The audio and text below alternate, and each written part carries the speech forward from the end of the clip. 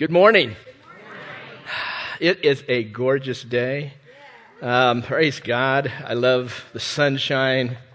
Oh, I mean the rain. Yeah, that's good too, right? It's good to be a part of a family, a community of believers that care for one another, share life with one another. It's good to be here with all of you. For those that are watching online, great to have you. If we haven't met, my name is Scott. I'm the other Scott, okay? I'm the Scott they bring up once in a while to teach so that you really, really are excited when Pastor Scott comes back, okay? So, as most of you will know, we are in a series called Kingdom Go. Now this series is going through the book of Acts. And prior to that, we went through the book of Luke, talking about the kingdom come. When Christ came to earth, he proclaimed that the kingdom had come. The kingdom of God had come. And now the book of Acts, we're looking at kingdom go. How did the church mobilize then? How do we mobilize now? What does it look like to go and to share? And I've got to tell you, Pastor Scott gave me chapters 13 and 14. And wanted me to cover that in like 25 minutes. Are you ready for this? And I really wrestled with that. I'll be honest. I struggled for a couple weeks. Like, what am I supposed to do? And so my heart's prayer to God was, what do you want to tell me about these two chapters? And what do you want to tell my family about these two chapters? And he began to work in me some things. So we're going to look at an overview. We're not going to do this detail thing through the chapters so much, a little bit of that. But I want you to know right up front that these lights are great because I can't see any of you. So just know there is a huge mirror right here. And I'm talking to myself. And if God stirs your heart while I'm talking to myself with what God's been talking to me about the last couple of weeks, then praise God. It's a win. So Father, we come to you right now. And Father, we pray in your Son Jesus' name that your will would be accomplished, that your purposes would be accomplished in the hearts of your people today. And we also continue to pray for those families that didn't have their veterans return. Comfort their hearts this weekend specifically. Guard their hearts.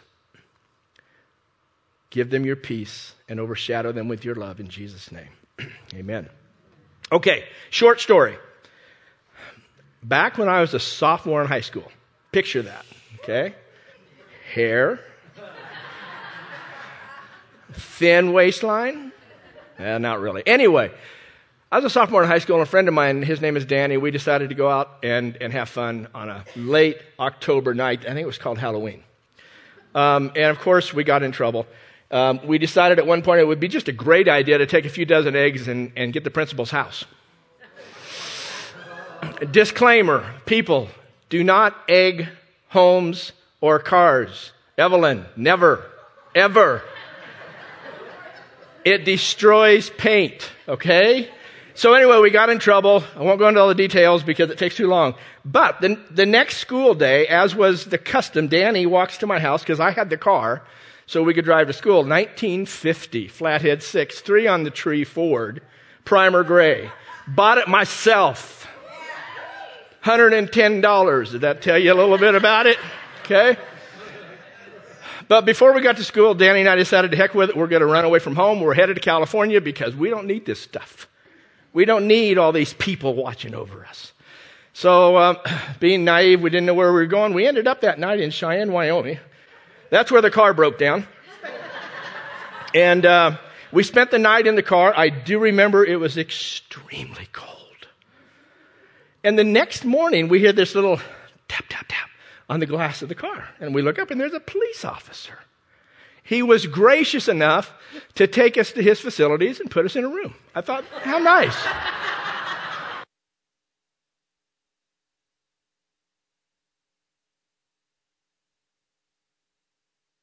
Pocket and turn it off.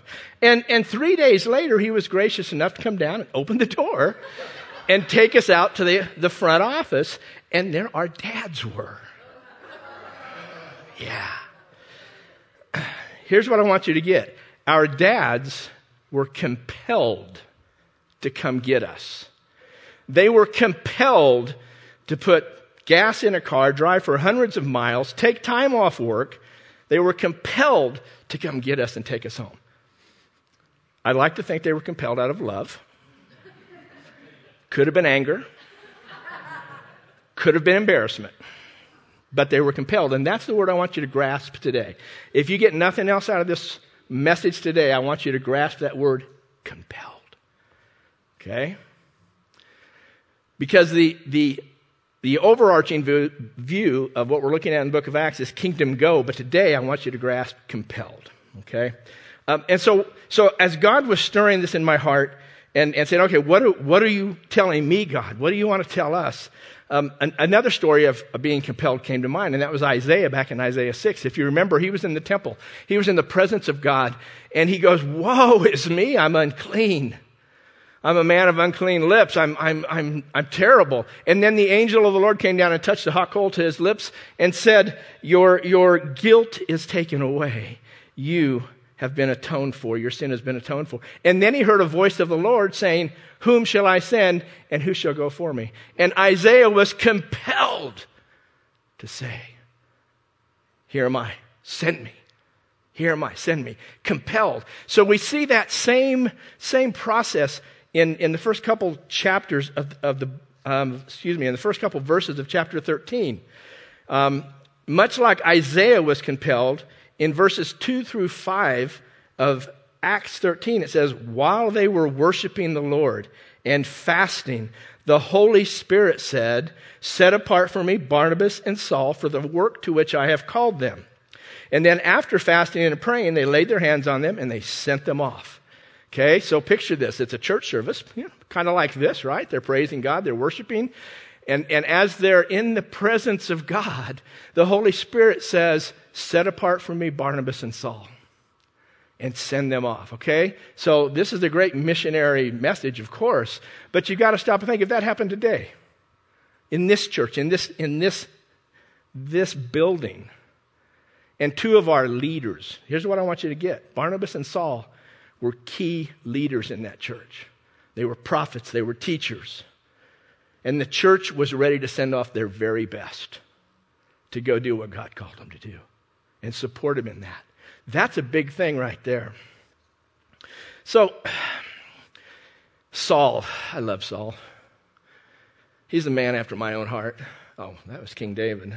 Sorry. What can I say? I sometimes just kind of go haywire.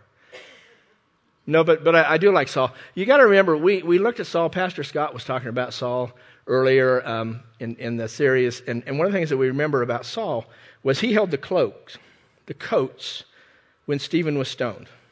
Stephen was preaching the gospel. Saul was against the gospel. He held the coats, which basically said, I'm in favor of this. Stone him. And then he asked for letters so that he could ravage the church, because he was anti-Christian. He wanted nothing to do with Christ. And then Pastor Scott also shared about the road to Damascus, miraculous conversion of Saul. All right? So we see this man who used to be a non-believer, fighting the church, and now he's a believer. But here's what I want you to understand. This didn't just happen yesterday. Barnabas and Saul are now being called out. Saul's conversion was over a decade ago. I mean, it was just a few chapters, right, in the book of Acts. But it was over a decade ago. There's been a lot that has gone on during that process of him learning from the Lord and from the disciples. And Barnabas, this is what I want to point out. There's little mini teachings all through this stupid thing. I'm sorry. But Barnabas latched on to Saul, because Saul came back to Jerusalem after he'd spent years learning of the Lord. And he came back to the disciples saying, I want to be a part of you. I'm walking in faith now. I want to be with you. And they said, oh, no way. We don't believe you. We don't think you're a disciple. And this is what I like to picture. Barnabas putting his arm around Saul and bringing him to the disciples and saying, this is a man walking in faith. We need to embrace him and bring him into our community. So Barnabas and Saul are called out, but their ties have been going on for a long time. There's strength of being together. And what I want to talk about there is just that community of believers. God didn't place you where you're at today. He didn't place me where I'm at today by happenstance. There's people in my life that God wants to form strong ties with so that we can promote the gospel of Christ together. And we see that in this church. We see people that were grown up together promoting the gospel of Christ. I just love that. And so as I was wrestling with, okay, God, am I supposed to preach a missionary message?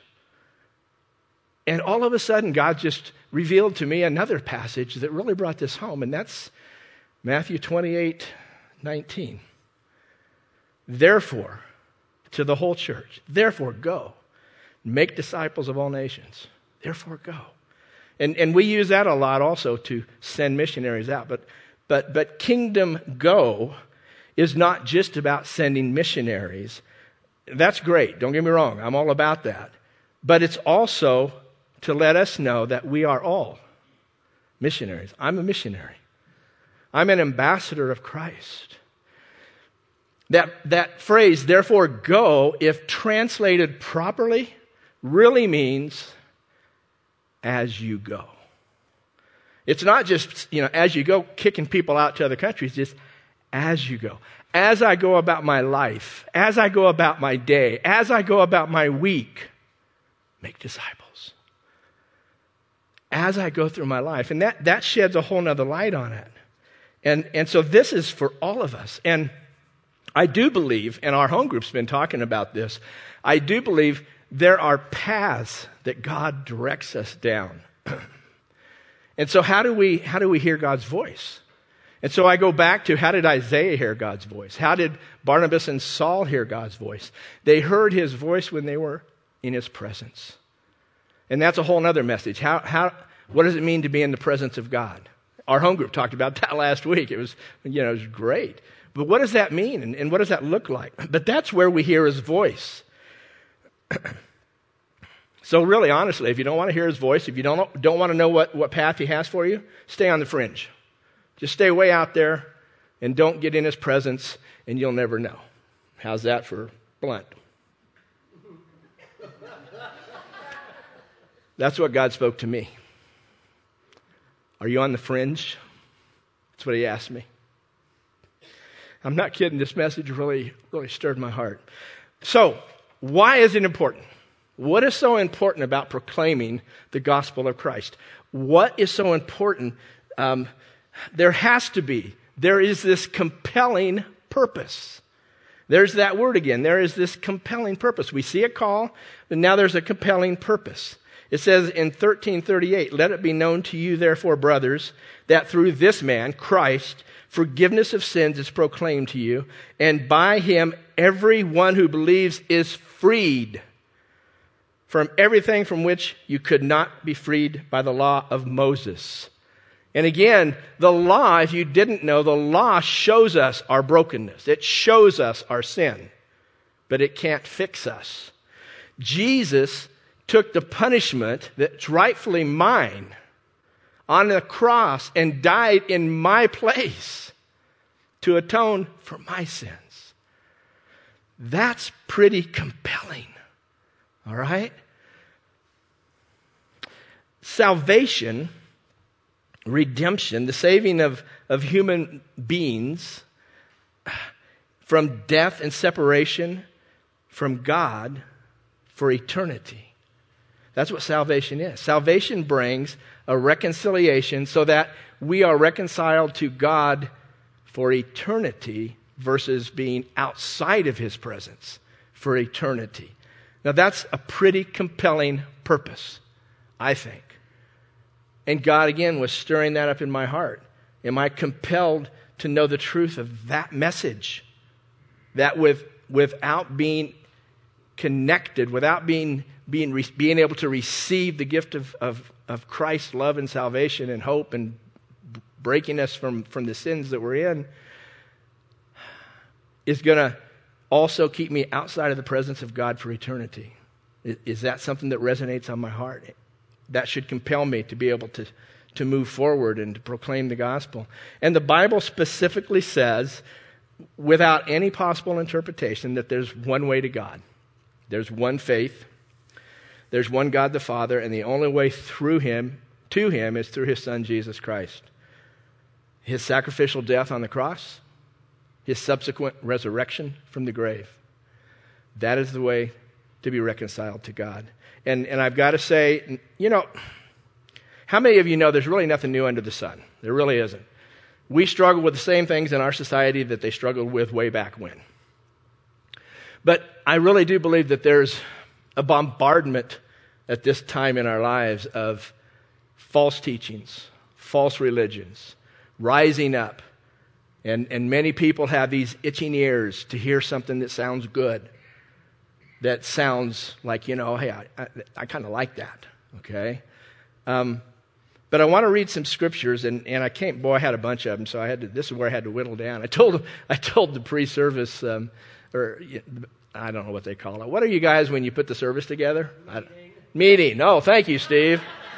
I told the people, gosh, I love you, Steve. I told the people in the pre-meeting of the service, I said, when I first put this message together, it was 55 minutes long. And I said, I would never get through that. I'd fall asleep myself. Okay? But a lot of that was because I found so many fantastic scriptures talking about the truth that it's only through Christ. But I'm going to read a few of them here. Acts 4:12 says, nor is there salvation in any other, for there is no other name under heaven given among men by which we must be saved. 1 Timothy 2:5 says, for there is one God, one mediator between God and men, the man Christ Jesus, who gave himself a ransom for all. John 14:6, Jesus said to him, I am the way, the truth, and the life. No one comes to the Father except through me. John 3:15-16, which all of us know and love. For God so loved the world that he gave his only begotten Son, his only Son, that whoever believes in him should not perish, but have everlasting life. And John 5:24 says, most assuredly I say to you, he who hears my word and believes in him who sent me has everlasting life, shall not come into judgment, but has passed from death to life. It is only through Christ. There's one way to the Father. And that is a compelling reason, a compelling purpose for us to be missionaries and ambassadors for the gospel of Christ, because it is the only way that people outside of the kingdom of God will be able to be reconciled with their heavenly Father for eternity. For eternity. Think about that. You see, outside of accepting that gift, and that's all it is, it's just accepting the gift that Christ gave, the gift of salvation, the gift of him taking upon himself our punishment. Outside of that, people will spend an eternity outside of a relationship with their Heavenly Father. There is so very, very much more to this life than what we see with our physical, finite eyes. Now, I don't know about you, but I have a hard time, I really do, I have a hard time sometimes understanding eternity. Well, I mean, how do you understand eternity? Outside of my physical body. Who would want to get rid of this? Okay, Joel? Right?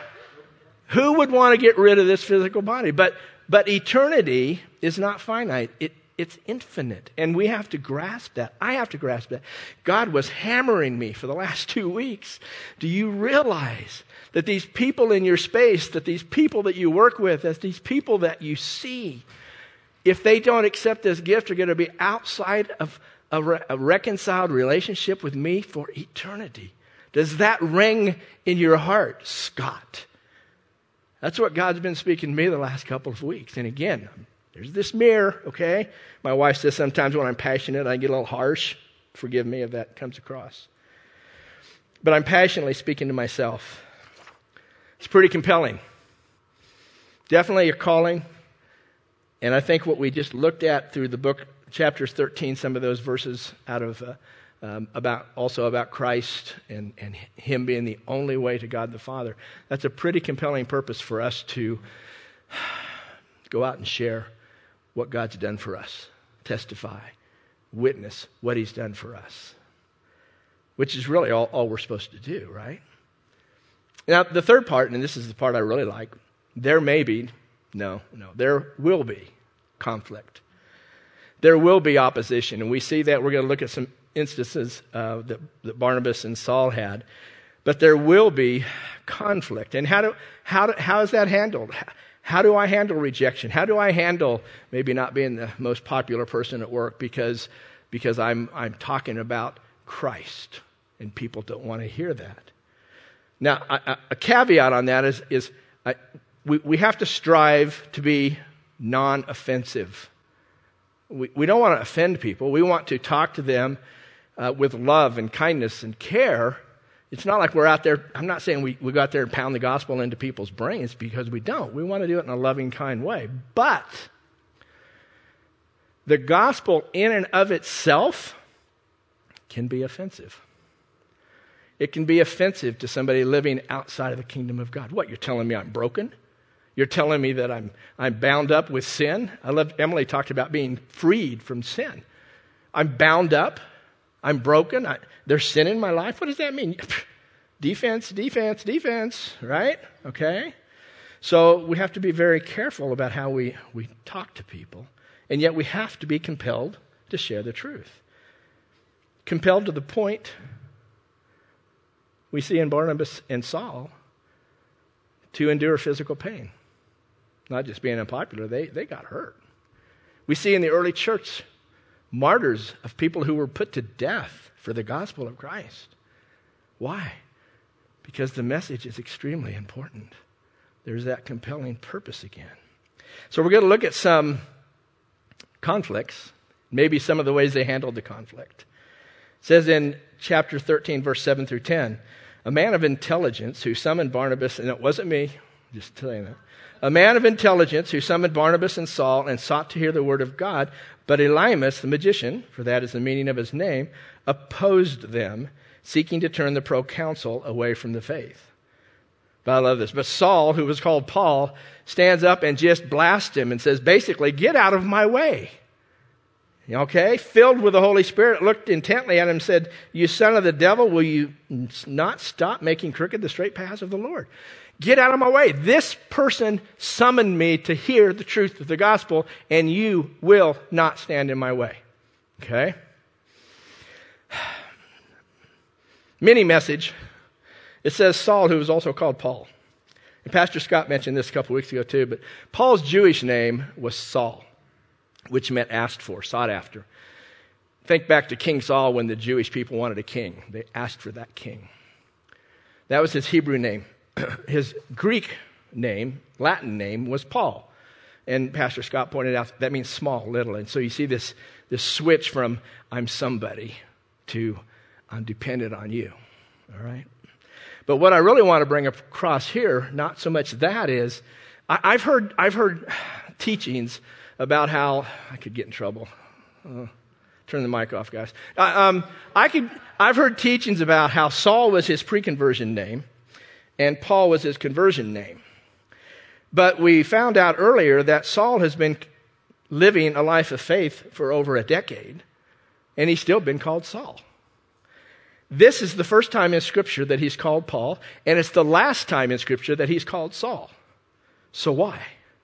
I think it's significant. That's why I'm bringing it up. If we look down in verse 45 and 46, it says, but when the Jews saw the crowds, they were filled with jealousy and began to contradict what was spoken by Paul, reviling him. And Paul and Barnabas spoke out loudly, saying, it was necessary that the word of God be spoken first to you, the Jewish people, and since you've thrust it aside and judge yourselves unworthy of eternal life. That's a strong message right there. I can't go into it, don't have time. Behold, we're turning to the Gentiles. This is the point where Saul is now turning the bulk of his ministry to the Gentiles, and I believe this name switch was intentional by Paul to fit in a little better with the culture that he was going to talk to. I mean, wasn't it Paul who made the comment, I'll become all things to all men, thereby I may win some? Now, we may never go to another country and have to understand the culture of that country. But I guarantee you my workplace culture is different than your workplace culture. And what is God telling me I may need to do in my work culture to get them to receive what I have to say a little bit better? I'm not saying you go live their lifestyles, you go party. Don't go down that road. But what I am saying is there's some things that we have to be able to lay down and pick up and maybe switch in our vocabulary or thought processes to be better relatable to the people that we're talking with. So again, I believe this was an intentional switch by Paul to specifically fit in a little bit better with the culture that he was going to start talking to. Acts 13:50-51 says, "But the Jews incited the devout women of high standing and the leading men of the city, stirred up persecution against Paul and Barnabas, and drove them out of their district." Again, we're looking at conflicts that happen. So now they're being driven out. They didn't want to hear the truth of the gospel. So in this instance, it says, Barnabas and Paul shook off the dust from their feet against them and went on to Iconium. You ever want to just do that? Shake off your dust, you know? What that basically means is we're no longer responsible for you. We're no longer responsible for you. It's much like you saw with Pilate when they brought Christ before Pilate. And at one point he symbolically went over, got a basin of water and washed his hands. Said, "I wash my hands of this matter. It's on you." And that's same principle. And I bring this up because I think that's a really strong message for us today. It's a strong message for any missionary. It's a strong message for any ambassador. It's a strong message for any Christian. It's not my duty to debate somebody to accept Christ. It's not my duty. My duty is not to go out and try to convert somebody. It's my duty to bear witness to the truth of how the gospel has affected me and freed me and reconciled me with my heavenly Father. And the gospel is there to reconcile you to your heavenly Father as well. So we're to bear witness. And then the big part is we're then to disciple those who do make that decision. That's our big push, to make disciples, to teach, to train, to give people a place to learn, to grow, to be safe as they grow. Because none of us go from A to B just like that.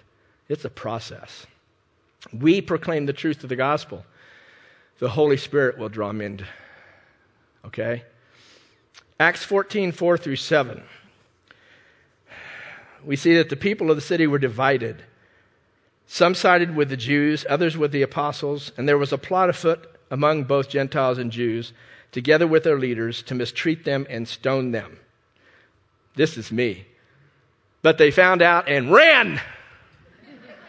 I'm getting out of here. It says they found out about it and they fled. They fled that city and went to Lystra and Derbe, to the surrounding country, where they didn't leave their message or their mission. It says where they continued to preach the gospel. They didn't quit their mission. They just went someplace where it might be received better. Sometimes that happens. We have to be okay with that. Okay? And then it says in Lystra, where they went to, there was a man who was lame. I love this because he'd been lame from birth. He listened to Paul, and at one point Paul looked at him and said, "Stand up on your feet." And this man miraculously stands up. He's been lame since birth. Fantastic miracle happened. Okay? Man. And it says when the crowd saw what Paul had done, they started shouting, "The gods have come down." And they wanted to bring sacrifices to them and wanted to worship them as gods. And Barnabas and Paul, it says, they heard this and they tore their clothes and they shouted, "Why are you doing this? We're just men. We're just men. Why are you doing this?" And I pinpointed this one because I have seen in my life, now just so you guys will know, I began my faith walk in 19... And so I've been walking this walk for a while. I've seen a lot of things. And one of the things that I've seen, and maybe you've seen it too, but you see this mighty move of God through a specific ministry or a specific person. And all of a sudden, it starts welling up. Wow, look at me. Look what God is doing through me. And that pride begins to well up. And I'm here to tell you, pride diminishes the gospel, all right? It really, really does. We're supposed to walk in humility. Again, think of Paul's Greek name's meaning, little. Okay? He was dependent upon the Spirit of God to do the work. Again, that's a little bit of a side note, but I thought it was important to point out. But here's what I really like about this passage. Do you think people are fickle? Really? I mean, come on. Fickle?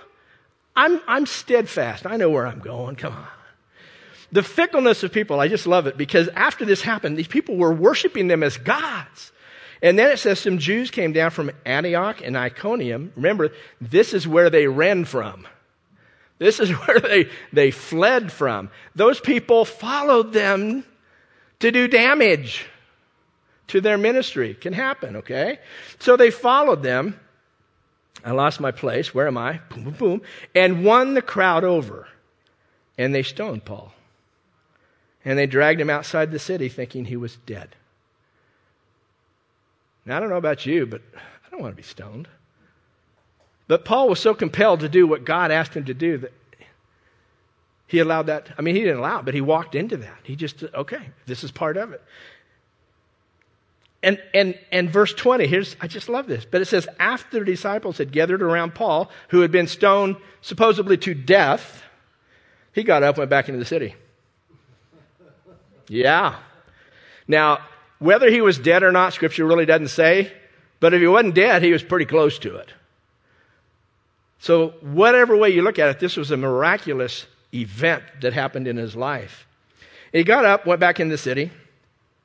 And the next day, he and Barnabas left for Derbe, where they preached the gospel in that city and won large number of disciples. They kept moving forward. They never let anything push them back. If you don't want to hear it, I'll shake the dust off my feet. If you try to resist me, I'll tell you to get out of my way because they want to hear the gospel. If you stone me and beat me, that's okay. I'll go someplace else and I'll preach the gospel. Can you imagine having that compelling drive to just keep moving forward, all right? And then after that, it says they returned to Lystra, Iconium, and Antioch. So they backtracked. So they've been on this missionary journey. They've gone through all these towns. They've proclaimed the gospel. People have come to faith. Little communities of faith have sprung up. And then they backtrack.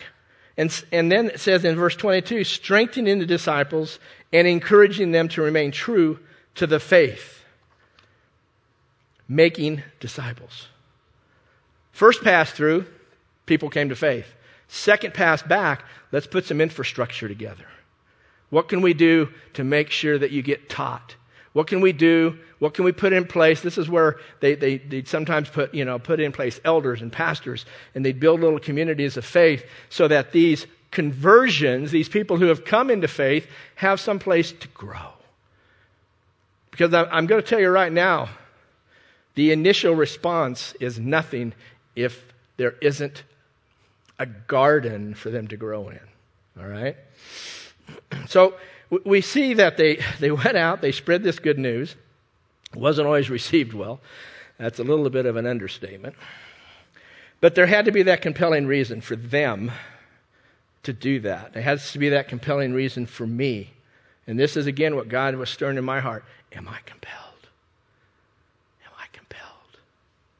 Is the gospel so powerful to me that I can't help but share it with those around me?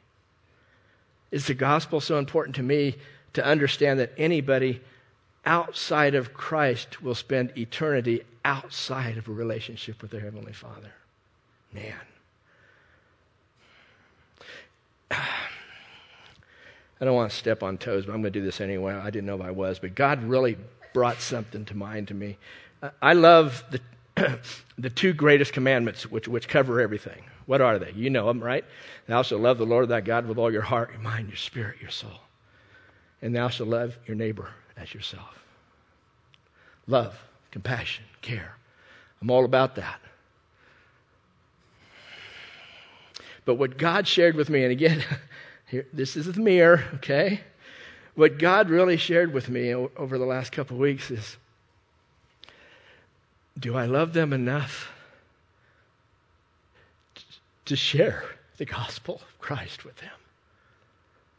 Do I love them enough to let them know that they've got a Heavenly Father that loves them and wants to free them from sin and wants to spend eternity with them in a reconciled relationship?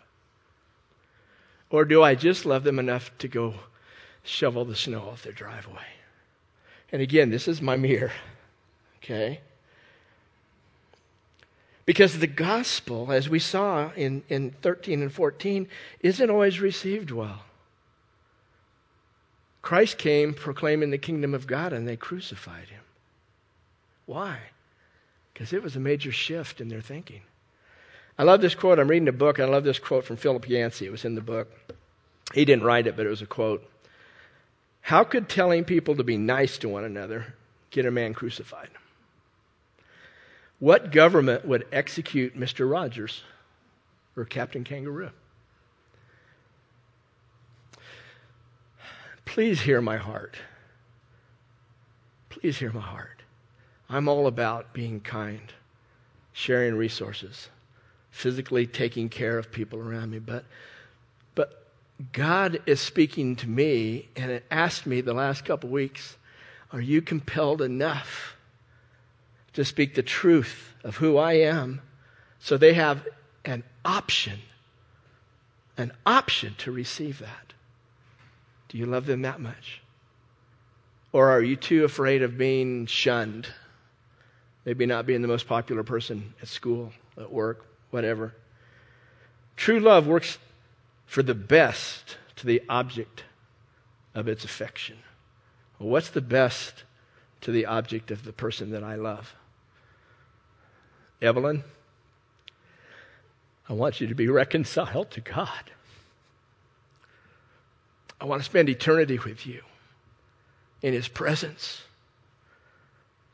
And I love you enough that I want you to know that from here to there, okay?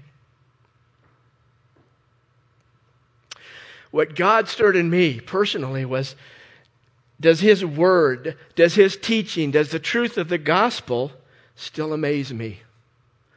Does it still stir up belief and faith in my heart and my spirit? Or since I started this walk back in 19, it's just become who I am.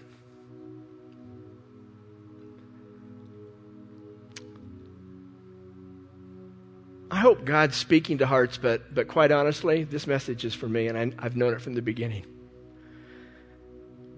God has done a work in me in the last few weeks. Thanks a lot, Pastor Scott, by the way. And He's asked me, am I compelled? Am I compelled to share the gospel? And there may be some of you that have that same stirring in your hearts, and that's great if you do. And there may be some, honestly, who, wow, I've never heard the gospel before. I've never understood that Christ Jesus was a gift from the Heavenly Father to come down and be the sacrificial, crucified Lamb of God to cover me, my sin, by His righteousness, so that I can be reconciled to God the Father and live in eternity with Him. I've never understood that before. You mean all I have to do is accept that?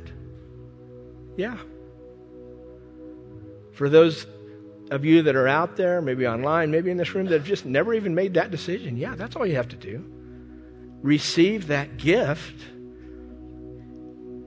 Tell somebody around you that you did, and watch that growth process start to happen. That maturing process start to happen.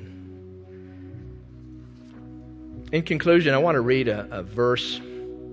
I'd like to say that, God just revealed this to me. Well, He did. He revealed it to me through Pastor Scott. Pastor Scott said this would be a great verse to include in your message, and I agree. So much so that I'm going to end the message with it. I was going to have everybody read it, but to me sometimes that comes across like I'm not really listening to it. So what I want to do instead is I want you just to kind of center on Just center on God. Quiet your hearts. Just quiet your hearts. You can close your eyes if you want. You don't have to. But listen as I read this. 2 Corinthians 5:14 through 20. For Christ's love compels us, because we are convinced that one died for all. And he died for all, that those who live should no longer live for themselves, but for him who died for them and was raised again. Therefore, if anyone is in Christ, the new creation has come. The old is gone, the new is here. But all this is from God, who reconciled us to himself through Christ and gave us the ministry of reconciliation, which is, God is reconciling the world to himself in Christ, not counting people's sins against them. And he has, listen, committed to me, to you, to us, the message of reconciliation, that we are therefore Christ's ambassadors, as though God were making his appeal through us. We implore you on Christ's behalf, be reconciled to God. If you haven't been reconciled to God today, I implore you, be reconciled to God. Why wouldn't you? I just don't understand. Why wouldn't you be reconciled to God? Why wouldn't you take that gift that he's given you? I implore you to be reconciled with God. And I challenge us as a church to implore everyone that's in our space, in some way, some form, some fashion, to be reconciled to God. So, Father, we thank you. Father, I thank you, because I know what you've done in my heart the last couple of weeks. And I thank you that your Spirit works in us to stir up those good works that are within us. And I pray that as we go out of this building today, that we would have a new sense of passion, a new sense of being compelled to share the truth of who you are. And Father, I also pray, because I know that some of the critique of my teaching and my preaching is I can come across a little harsh when I'm passionate. So Father, if that's happened, I pray that you would just quiet hearts as well. Let them know that I'm speaking to myself. I'm not meaning to be harsh, not at all meaning to be judgmental. So stir up, Father God, in me a new love for the truth of the gospel, that I would be so compelled to present it in every opportunity I have, that that's all that I could do. In Jesus' name, amen.